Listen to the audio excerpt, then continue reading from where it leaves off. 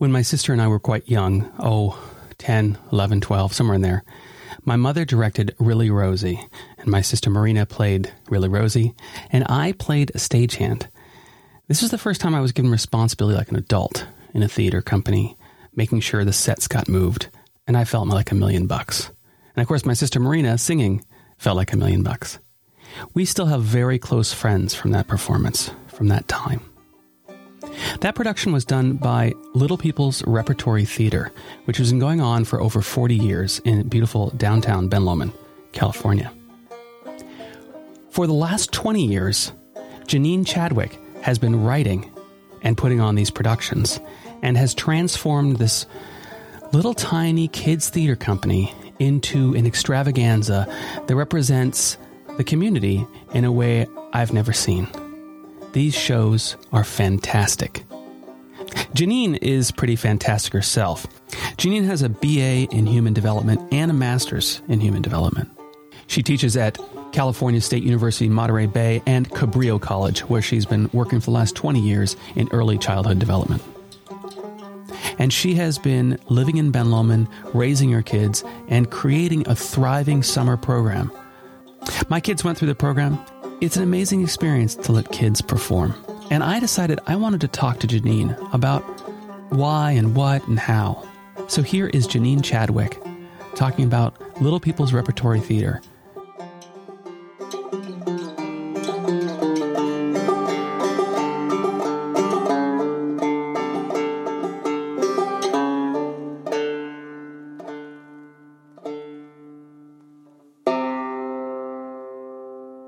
One of the many plays that I have witnessed you create in the middle of, I don't know, probably opening day. We were running around. Somebody was fixing some, you know how it is at opening weekend of a play. It's really busy and lots of things are happening.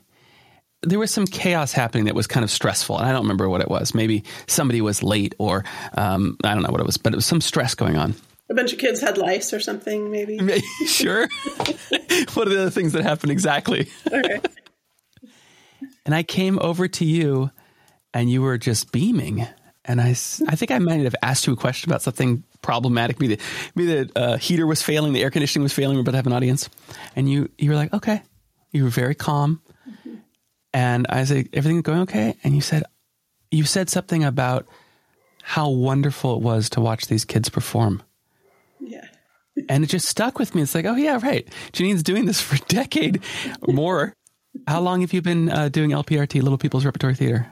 Like over 20 years. I have been writing the plays for 22, 23 years. Yeah. Yeah. More, because how old are my kids? I don't know. 30. Henry's 30. Yeah. So I don't know. 30... 24 years, maybe, something like that. So a long time. And I think I'm finally at the place where, what else could happen? You know, we've had COVID, we've had big giant set pieces fall. We had a bus fall on Christopher Levy when he was a boy. No. It was the Wizard of Oz. And it was one of the first ones that we did. And we did like an Ozzy Osbourne theme. It was when Meet the Osbournes was a TV show at the time. And there was a bus. And at the time, we had Darren, my husband, and other people in construction. I mean, we still kind of do, who were set building. They're not like theater set builders. And so they're like super gung-ho about, yeah, let's make a bus and let's make a house that spins around. And they would like make them construction quality. They built this gigantic, heavy bus, and one performance it fell onto a child. No harm done. Right. It was more, yay, we're here. What could have been. Yeah. But, we've had, we only had 1 year, which was the 2020 year where we couldn't perform live in the Park Hall. So there've been, it's kind of like the cliche, like the show must go on, and it does. And even when we couldn't perform in the hall, we made a movie. And I just feel like it's, watching the kids is the best thing ever. And I didn't know that would happen, like when it was my kids and my kids were little, and we've been doing this since my oldest, who is 33, 32, 33, since he was about 8 years old. I'm not going to do math, but, we started when we moved in and we missed the first play. So maybe he was 9 when we started, but we were in Aptos, and we heard rumors that in Ben Lomond there was this amazing children's theater company that did these songs. They had Beatles songs in their musicals, and that was when Mary Lynn Painter was kind of running the show. And my kids were crazy Beatle freaks. They were only like 8 and 6 and 4, almost 5, and they had just recorded. Actually, even though Henry Chadwick is a recording a person in his own right with lots of CDs and albums, if you Google Henry Chadwick, the first thing that comes up, as much as he's tried over the years to like get rid of it, like the first thing that comes up is a Beatles for kids, and it's music for little people, and it's the kids are on this compilation of children's songs, Beatles songs, and that was before we moved to Ben Lomond. So they're singing like "Oh Bloody, Oh Blada" and "A Little Help from My Friends" and a few other things, and their little cute tiny voices. So they were obsessed with the Beatles when they were really little, and we came up here and we missed the first.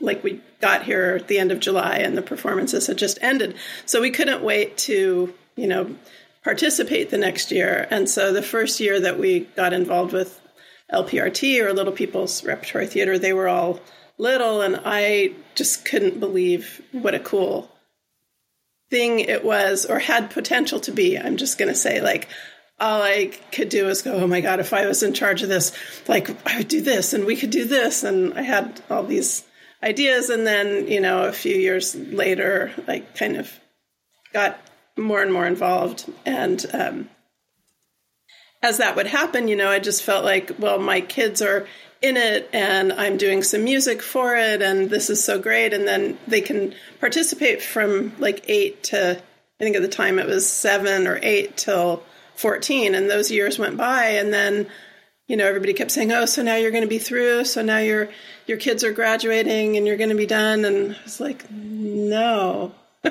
Nuh-uh. And now, like, I have grandkids who are in the junior players and all these kids, like generations and generations. And I'll be like the crazy old lady, like I guess I am, who, like, I cannot see not doing it, because people just come back, or they stay, or they, I just got a phone call from a college student who used to be in the cast, and now she's sophomore, and she's out of state going to college, and she called during her winter break just to secure a spot as a employee for the summer. And she asked about the play, and we're doing the Little Mermaid variation this summer, and she was in the same one as your son, as Wyatt was in back I don't know, 8 years ago, 7 years ago. And she's so excited, and just talking to her about the production and some of the songs that we're going to do. And she's so excited to come back. And like, I haven't been happier in months. Like, it made me so happy just to project ahead to like this little space that it's going to happen. It always happens. And I'm lucky enough most of the time to have it happen with some of the same people that have been doing it, since they were babies, like little children. It's amazing. What is it about watching 7 to 13-year-olds? The cutoff is high school. As soon as you go into high school, you can't do anymore. And then, of course, a year or two, and then you're back as a instructor or whatever. Yeah. What is it about that age that you enjoy watching? That's such a big, loaded question. For me personally, there's a lot of things. I mean, I wrote my master's thesis on the benefit of performing arts on, school-age children. So it was an academic interest of mine. Actually, less so than me trying to just get my degree and find something that I was doing that I could. But it was interesting and it was relevant at the time. As a child, I wanted to be famous. I wanted to be an actress. Then I wanted to be a rock star. I did theater until I was in high school, and then it wasn't, I'm putting this in air quotes, cool. It wasn't cool to me anymore. So there's kind of a mixture. Like I learned early on, because I had sort of a non-traditional education, and I'm kind of a non-traditional person, that if you didn't fit in the mold, then you just make your own. You make your own mold. And so even the theater that I did in middle school was, we did a student-written play, 2 of them that I starred in. One of them, I love this name. It was called Julie, Julie, Julie! ! And I was Julie.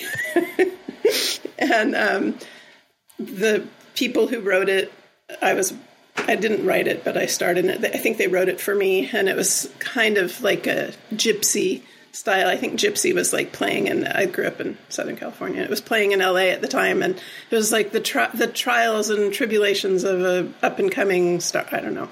And then another one was called The Unexpected, and that was another student-written play that was like a murder mystery. And I found the script during evacuation, going through all my stuff, and it was pretty good. For middle schoolers. So I had learned early on that you write your own songs, that you do your own stuff. And so part of like what I like about what we do is it's not just watching kids do adult theater or theater that's already been done. It's watching them and helping them find a way to be creative and to express themselves. And so I love individuality. I love helping them and supporting them and seeing who they are, and providing them a place where it's kind of safe to. So the thing, about, this is another quotes, theater kids, or most, I think all kids, if they were given an opportunity to just be who they are and express themselves and feel comfortable, and be honored for their gifts. I think most of them would be how we see theater kids, whether it's if they have athletic ability or artistic ability, or if they're science geeks or whatever they are, if they were appreciated and if they were given space to sort of express themselves and not be shut down, they would all, kind of thrive. And so because I have a sense of humor and I love music, and I'm going to say like not necessarily musical theater, because I've never really been super into musical theater, being able to blend pop music and rock music and parody with performing has sort of merged into what we do, which is different from just having kids get up there and do Annie or, whatever, Oklahoma or whatever it is. Because there's a lot of places for kids to do that. And I love watching those performances. I'm still a sucker for seeing kids do traditional musicals. I love talent shows. I love ballet recitals. I love all of it. But, what I think kids really like an opportunity to put themselves into it, to be a character. We let them do deep dives into a particular character. Like when we did Cinderacula, and they got to do research on Prince, because our Prince was actually Prince. And so they watched, Prince videos and got to parody, so there's just. So some people won't know how you do this, but you'll take a traditional story like Cinderella and you'll mix it with something one year, contemporary in pop culture, because it's really interesting and great, or because it makes sense to do it. So Cinderacula is taking Cinderella and monster stories and mixing them together. So it has the feeling of Cinderella. There's definitely a Cinderella character, but the actual narrative is much more like, it's almost like a bunch of kids doing something you invented. It has that feeling of kids at play to it. Yeah. Is that what you go for? Yeah. I mean, I get lost in it. It's for me too. Like, that was the most fun for me. What can I... It's creating the story? Yeah. Like, the first thing I do, and I'm right in that spot right now where I just submitted final grades, and then it was the holidays because I teach at Cabrillo, and I teach at Cal State Monterey Bay. So I'm a professor. And once I'm done with work, I have a couple of weeks to kind of throw together ideas. And the first thing I do is create the names of the characters. And it's just like play. I mean, it's just what I did when I was 8 years old, and I would draw pictures of people, and I would give them names, and then I would give them a backstory. It's just, it's the fun place to start, with characters and names, and I'll research names and meanings of names. And like right now I'm doing like sort of a Greek mythology twist on Little Mermaid again. And I just spent last night kind of looking up Poseidon and all of Poseidon's children. And, it's just nerdy, and it inspires me to like make up characters and start from there, and then find songs. And at this point, it's songs that I've used, but then I also mix it in with new songs. So this is like a trick of the trade. I don't even know if I should be revealing it, but maybe I won't. So I'll find... Oh, tease. I know. But I need to find songs that kids are gonna... At least a couple of songs that kids are identifying with, and they may not be my songs. So there's a mixture of songs that kids are going to really like, and then songs that I've used before, and old people songs, and a little bit of something for everyone. So then I'll start listening to music. And back in the day when we were commuting, before we were working at home, I would just make a playlist, and I would listen to it driving, and words would... Back and forth to Cabrillo and to Monterey, Seaside. Yeah. And then I would just, parody words would pop into my head. And sometimes I would just need a song or a style of song and listen to my playlist and kind of pop in parody words. So there's like a method. Now it's been so long. Yeah. When you're driving and you're listening to a song, you're like, oh, this would work for Alice or something. Exactly. Are you like grabbing a piece of paper? Or like, how do you take a note, or you just memorize it, or you start singing along? What do you do? I have that kind of memory, actually. I don't really do paper. Sometimes I'll make a Siri note, but and I'll just kind of hold on to it until I get to work, and then I'll make an electronic note or something.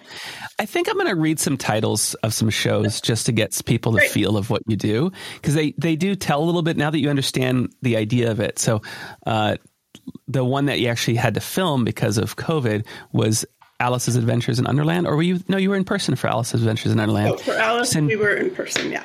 Yeah. Cindracula and the Campaign of Unfortunate Events, which of course is Unfortunate Events and Cinderella and Dracula. Pinocchio, can you say that one? Yeah, it was a Botremian Rhapsody. So we did it once before, and it was a Bohemian Rhapsody, and then this one was robots. So yeah, robots. And one of my daughters played a robot. Yeah.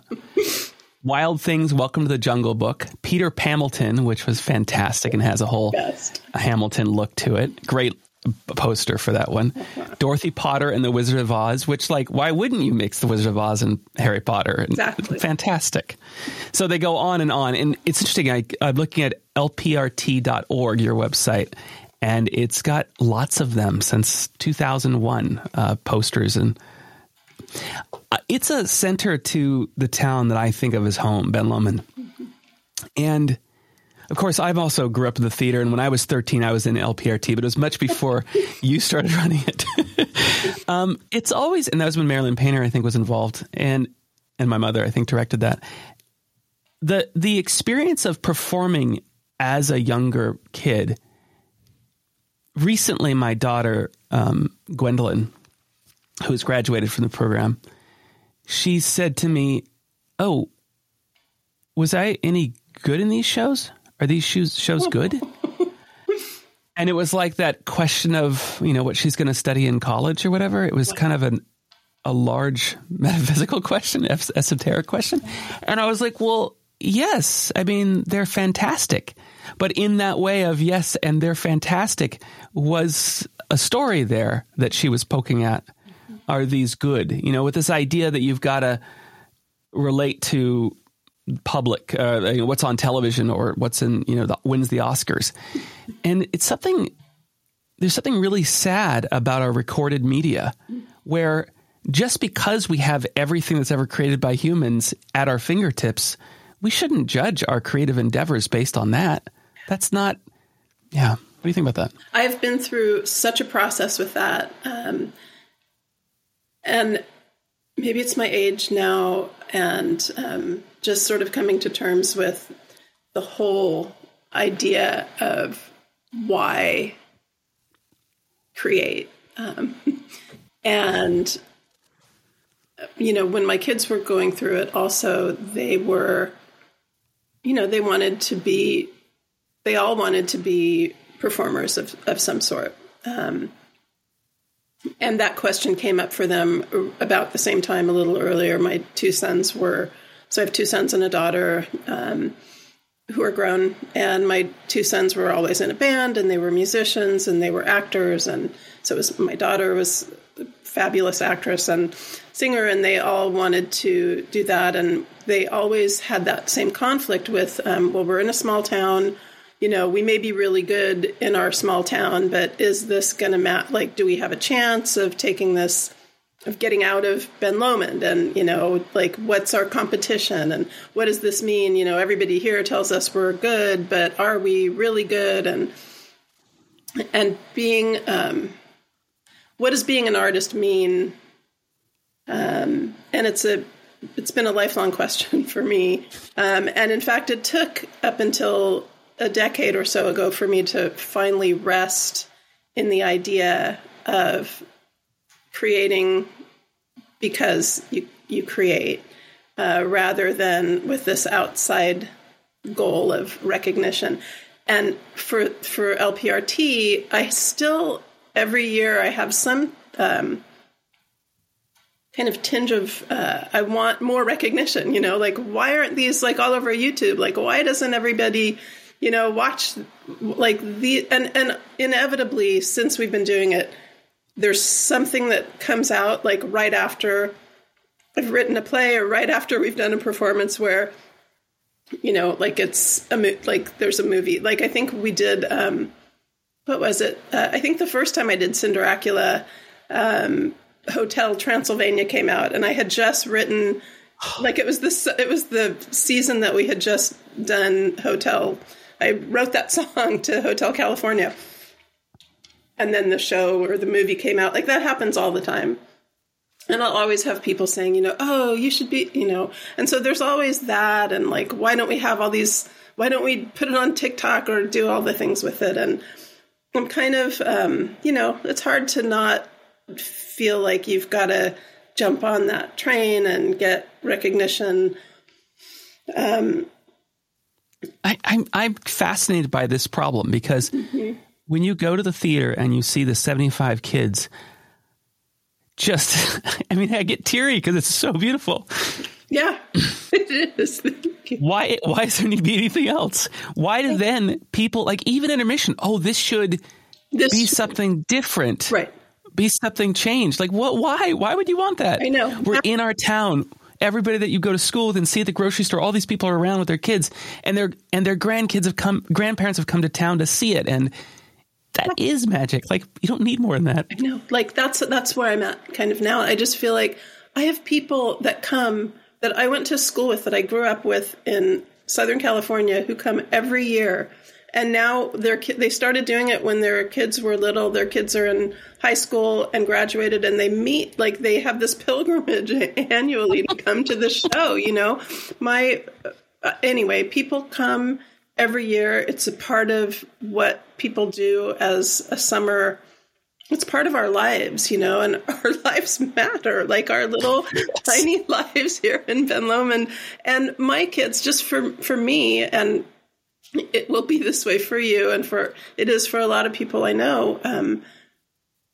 Like my kids did make a difference in their lives. You know, my old son is a really creative person. He's a designer. He was a filmmaker and designer, and always had the same confidence that you could make your art and feel really proud of your art. And just that confidence, you know, and the same with Henry, who is a musician. And for him, you know, doing this was everything. They got to be on stage being rock stars at 8 and 9 years old. And that was never any different. And Hazel is writing a book right now. You know, she grew up seeing that you could have a story from inception to production. So it's being able to see, for me, I think teaching or showing kids an idea, you know, and how an idea can become a project. You know, they don't get to see that all the time. Participating in something that is from inception to creation is really important. And a lot of kids just do it because it's fun and it's their community. And like when I grew up in a pretty big suburb of Orange County, California. And I grew up hardly ever seeing the same people in Vaughn's in the grocery store, you know. And so being in a place where you see the same people and everybody knows, like, what's the play this year and all that, like, it's beautiful. It's kind of a miracle for me. And for the kids, that do it also, they still have in high school. My kids now are juniors in high school, so a few years out of the program, and they still have the people that they did Little Peoples with are, you know, like people that they can rely on for things, right? They might have fights and all that stuff in school that happens, but there's like a community there right in school, and school can be really scary. Even high school, it can be scary. So having that community support kind of built in because they spend so much summers together is wonderful. You've been teaching for like 22 years early childhood development at Cabrillo. This is basically teaching potential teachers. Is that your audience? Yeah. Yeah. What are some thoughts about that? Tell me about that part of your life, because I don't engage with you that very much like that. So my degree's in human development, and so at Cabrillo I teach ECE classes, early childhood. At Monterey at CSUMB, I'm teaching human development, so I've got lifespan. So the whole. Are we still developing after childhood? Apparently, our brains are not done, Lyle, until mid-20s. So, woohoo! You've still got some time with your children. Yeah, it's a long road. It's funny, I didn't intend to teach that. I have a degree, an undergraduate degree in humanities. And I went back to school when my 3 kids were young. And I knew a lot about kids, and I knew a lot about psychology, and I knew a lot about a little bit about a lot of things kind of thing. And turned out I knew more than I thought I did about young children and developmental psychology. So, but the people from Cabrillo, many of the people, my colleagues, went through that program to get their AA degrees. And when I was hired there, I was really worried that I didn't know all of the things that I needed to know about how to teach in that kind of a program. And Julie Edwards, who is mentor of everyone and hired me, was like, you know, some of our best teachers have degrees in other things, like, you know, English or whatever. You can learn how to teach anything. And that was the best advice that I ever had, was that you can, you can learn how to teach. And for me, teaching adults was such I had 3 little kids. I was with little kids all the time. And I loved like going back to school when my kids were little, because I loved academics, and I loved loved being in college. And then teaching adults was like a natural because I was kind of a performer, and standing in front of people and talking was really easy for me. So that's sort of the back door of how I got into it. And then I sort of missed the boat because my youngest was about 5 when I started teaching college. And then I learned all these things like, and then I tried it on her and she was like, Mom, what are you doing? Like, why are you saying that? Just say, Hazel, I like your picture, and put it on the fridge. Tell me, Hazel, it's beautiful, and put it on the fridge instead of, oh, I see you're using so much blue, So I learned a little bit too late for my kids, but hey, it's working great with my grandkids. Let's dive into that little example for a moment. Just go ahead and teach us that bit of what you were just talking about. Instead of saying, I love your picture. Right. Because kids get addicted to praise, right? And this is really something with working with kids in theater. Instead of, your singing is so beautiful. They're doing it for you, and they're doing it for praise. I mean, they could be. It's really easy to do that. We want the applause, We all want that, sure. We do. And so it's important to do that, but it's also important, what do you love about it? Tell me, just think about going to school and getting, good job written on your paper as opposed to critique, what was good about it? So even really young children, something like, I see you're working really hard on this picture. It's really nice to see you spending so much time and so much focus, so find something valid to say, or instead of, oh, is that a sun? Tell me about your picture, because maybe that's not what you're thinking. Right. So, right. Think about what you would want. Even if you were singing, as good as it feels to have somebody tell you, oh, you sound beautiful. That feels great, but, how about a little more? That is a great range for you, or, something like that. Showing that you're listening and really paying attention to it. And the giving back feedback on the work that the person's doing, that they're doing a lot of work on it. That's giving praise for hard work, I guess, is kind of what that is. Correct. Okay. And it's hard for me because I'm kind of I love you, you're so great, and I love to have fun with the kids. And I think that's just, I can't help being that person. But I do take really seriously the way that we build community in the program, the way that we deal with conflict.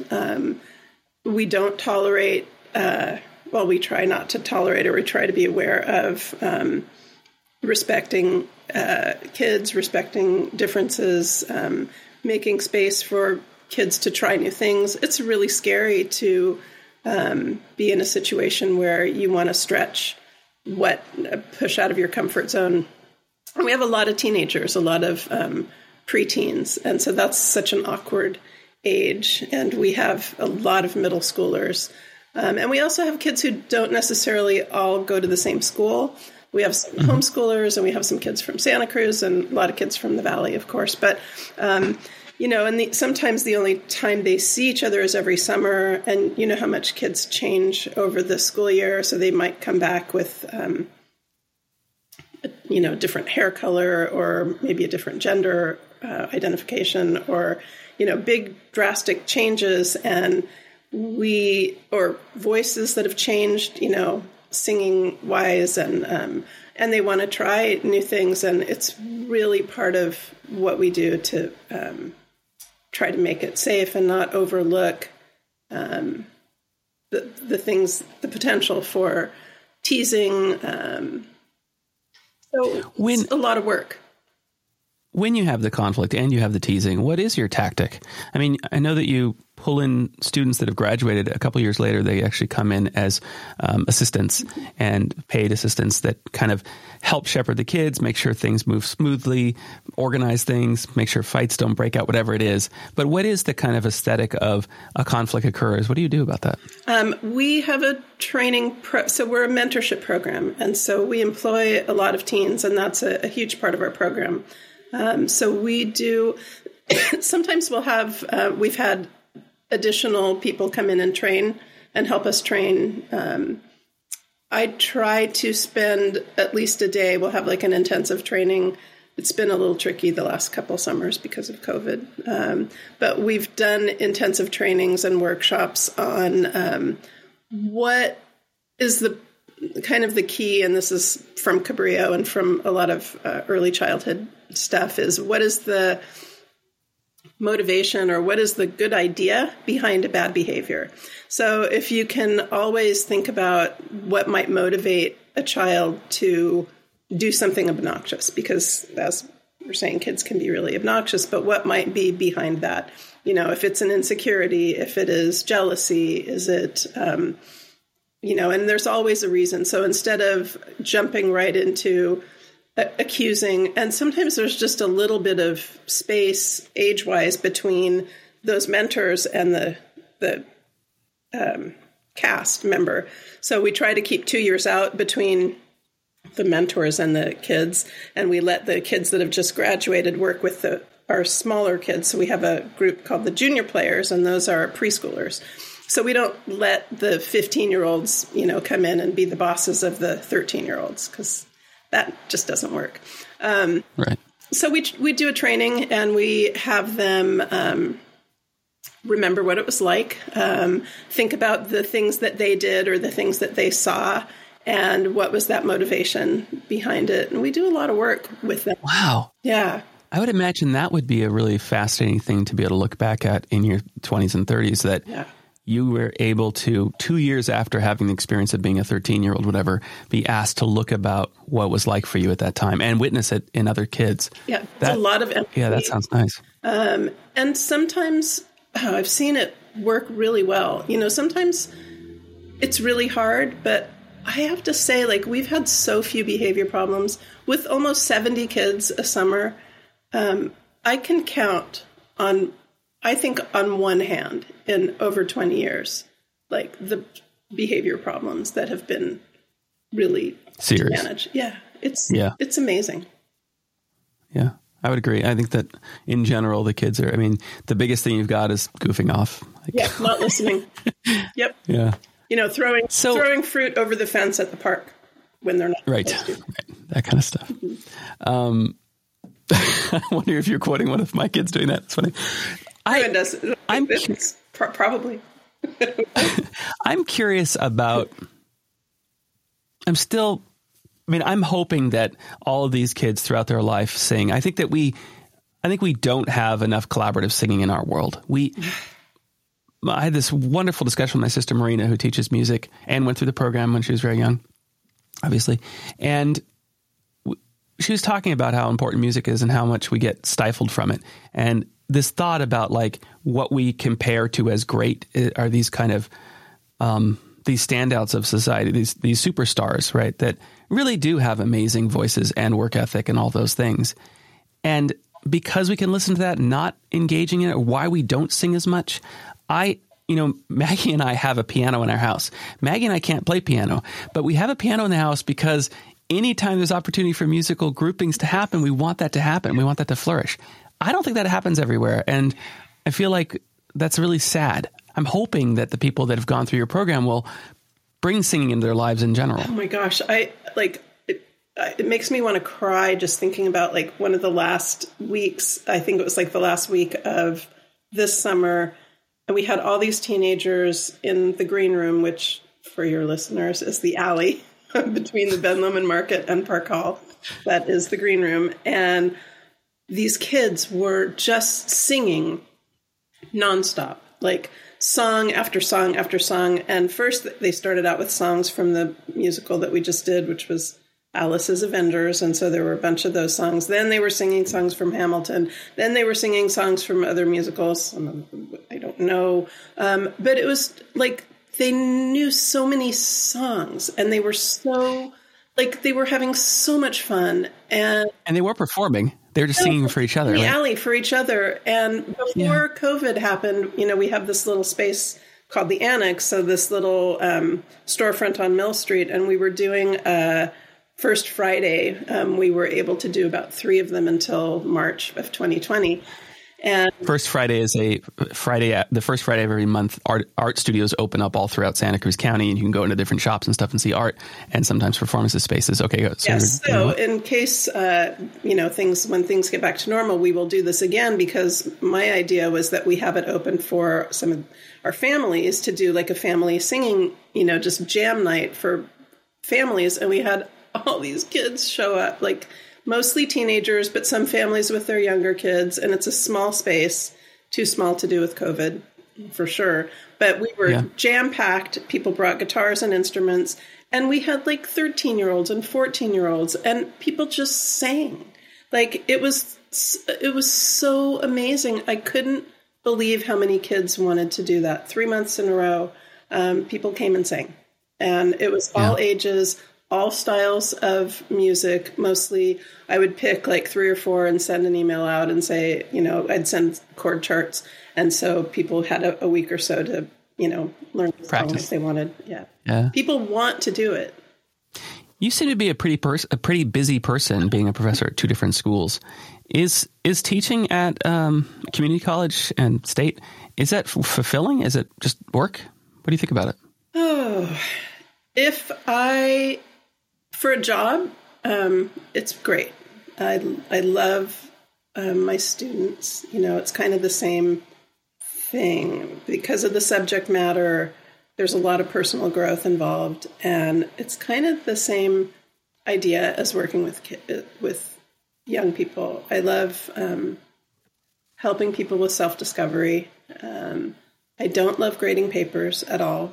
I'm not a super organized person, and I do like talking and lecturing, and my job title at CSUMB is lecturer, which is, I think that's funny. And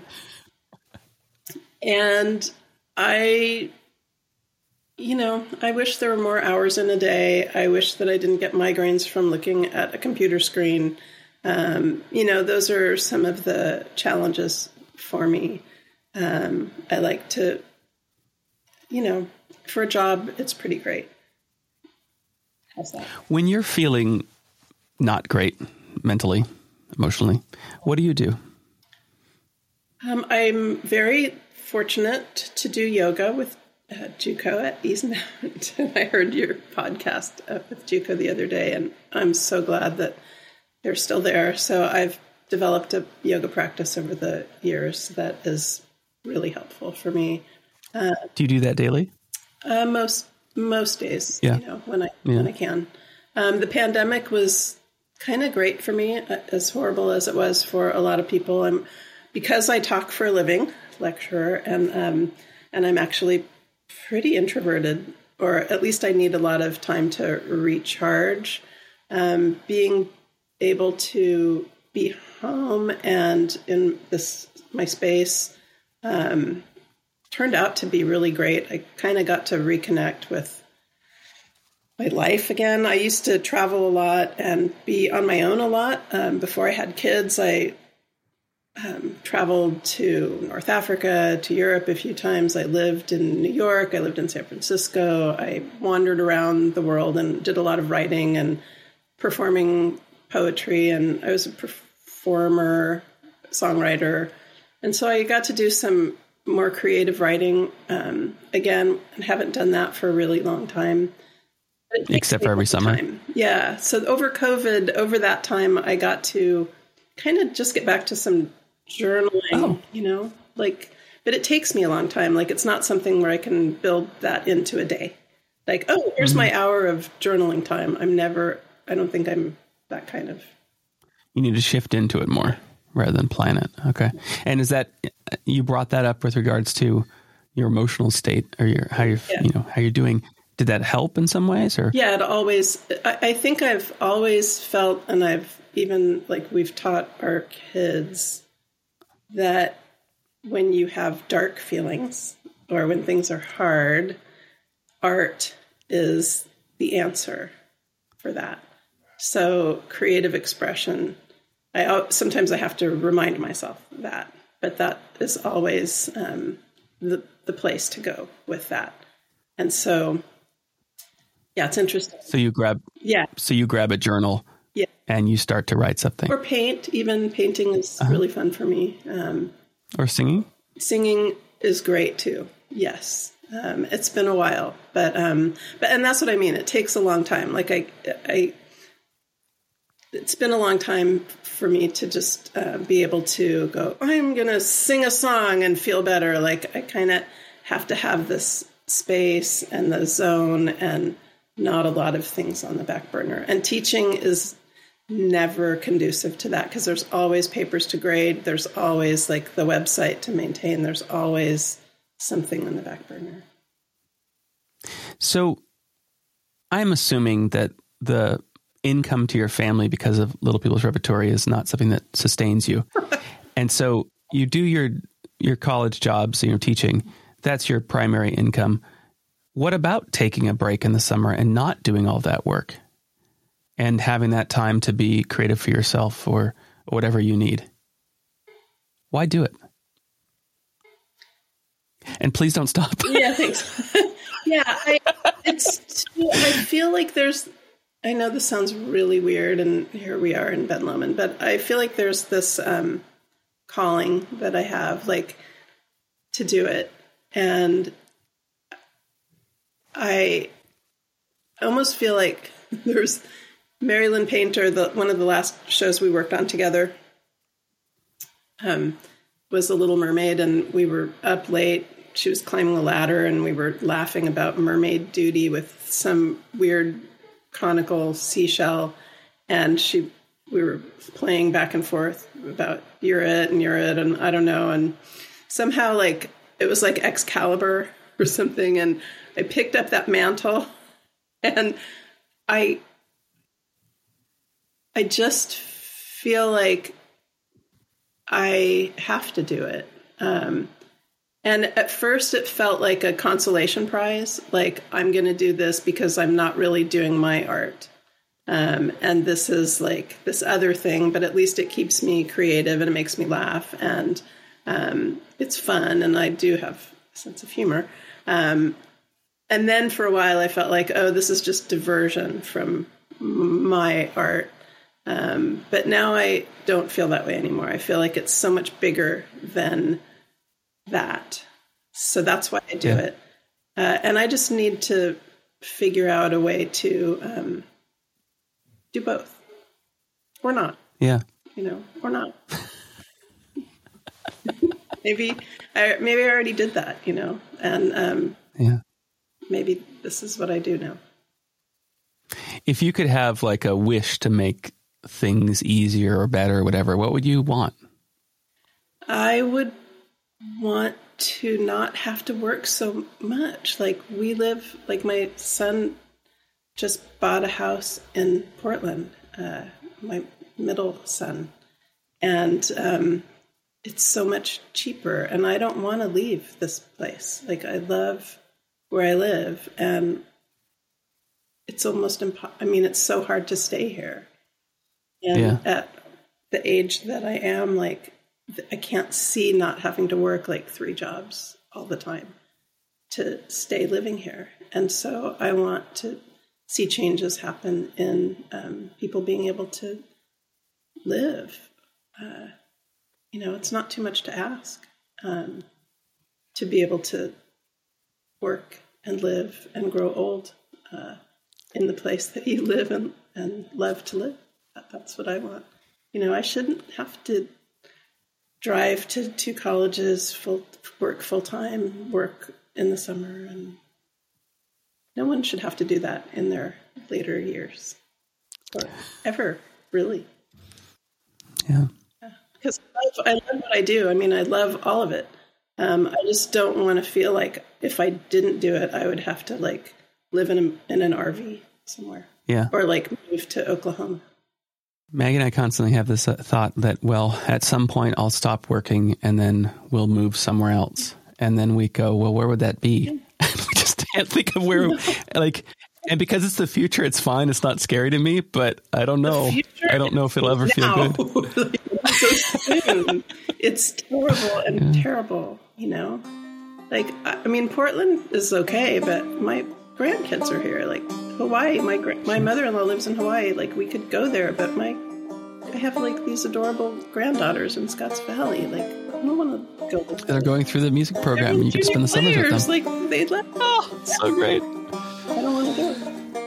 Yeah. Well, Janine, I partially wanted to do this podcast with you because I just appreciate what you're doing so much, and the whole community that's about that is just so wonderful, and so much more of what we need in the world. And so when you see it, you see these gems.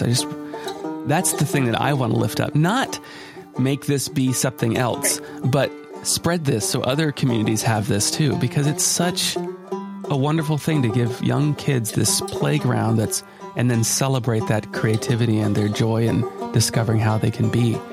That's just everything. It's just so wonderful. So thank you very much. Thank you. Thanks for having me for lunch. Yes. Thanks for doing non-lunch with me. I might have real lunch. Oh, that's a good idea. I'm going to stop the recording, but stay with me for a minute while it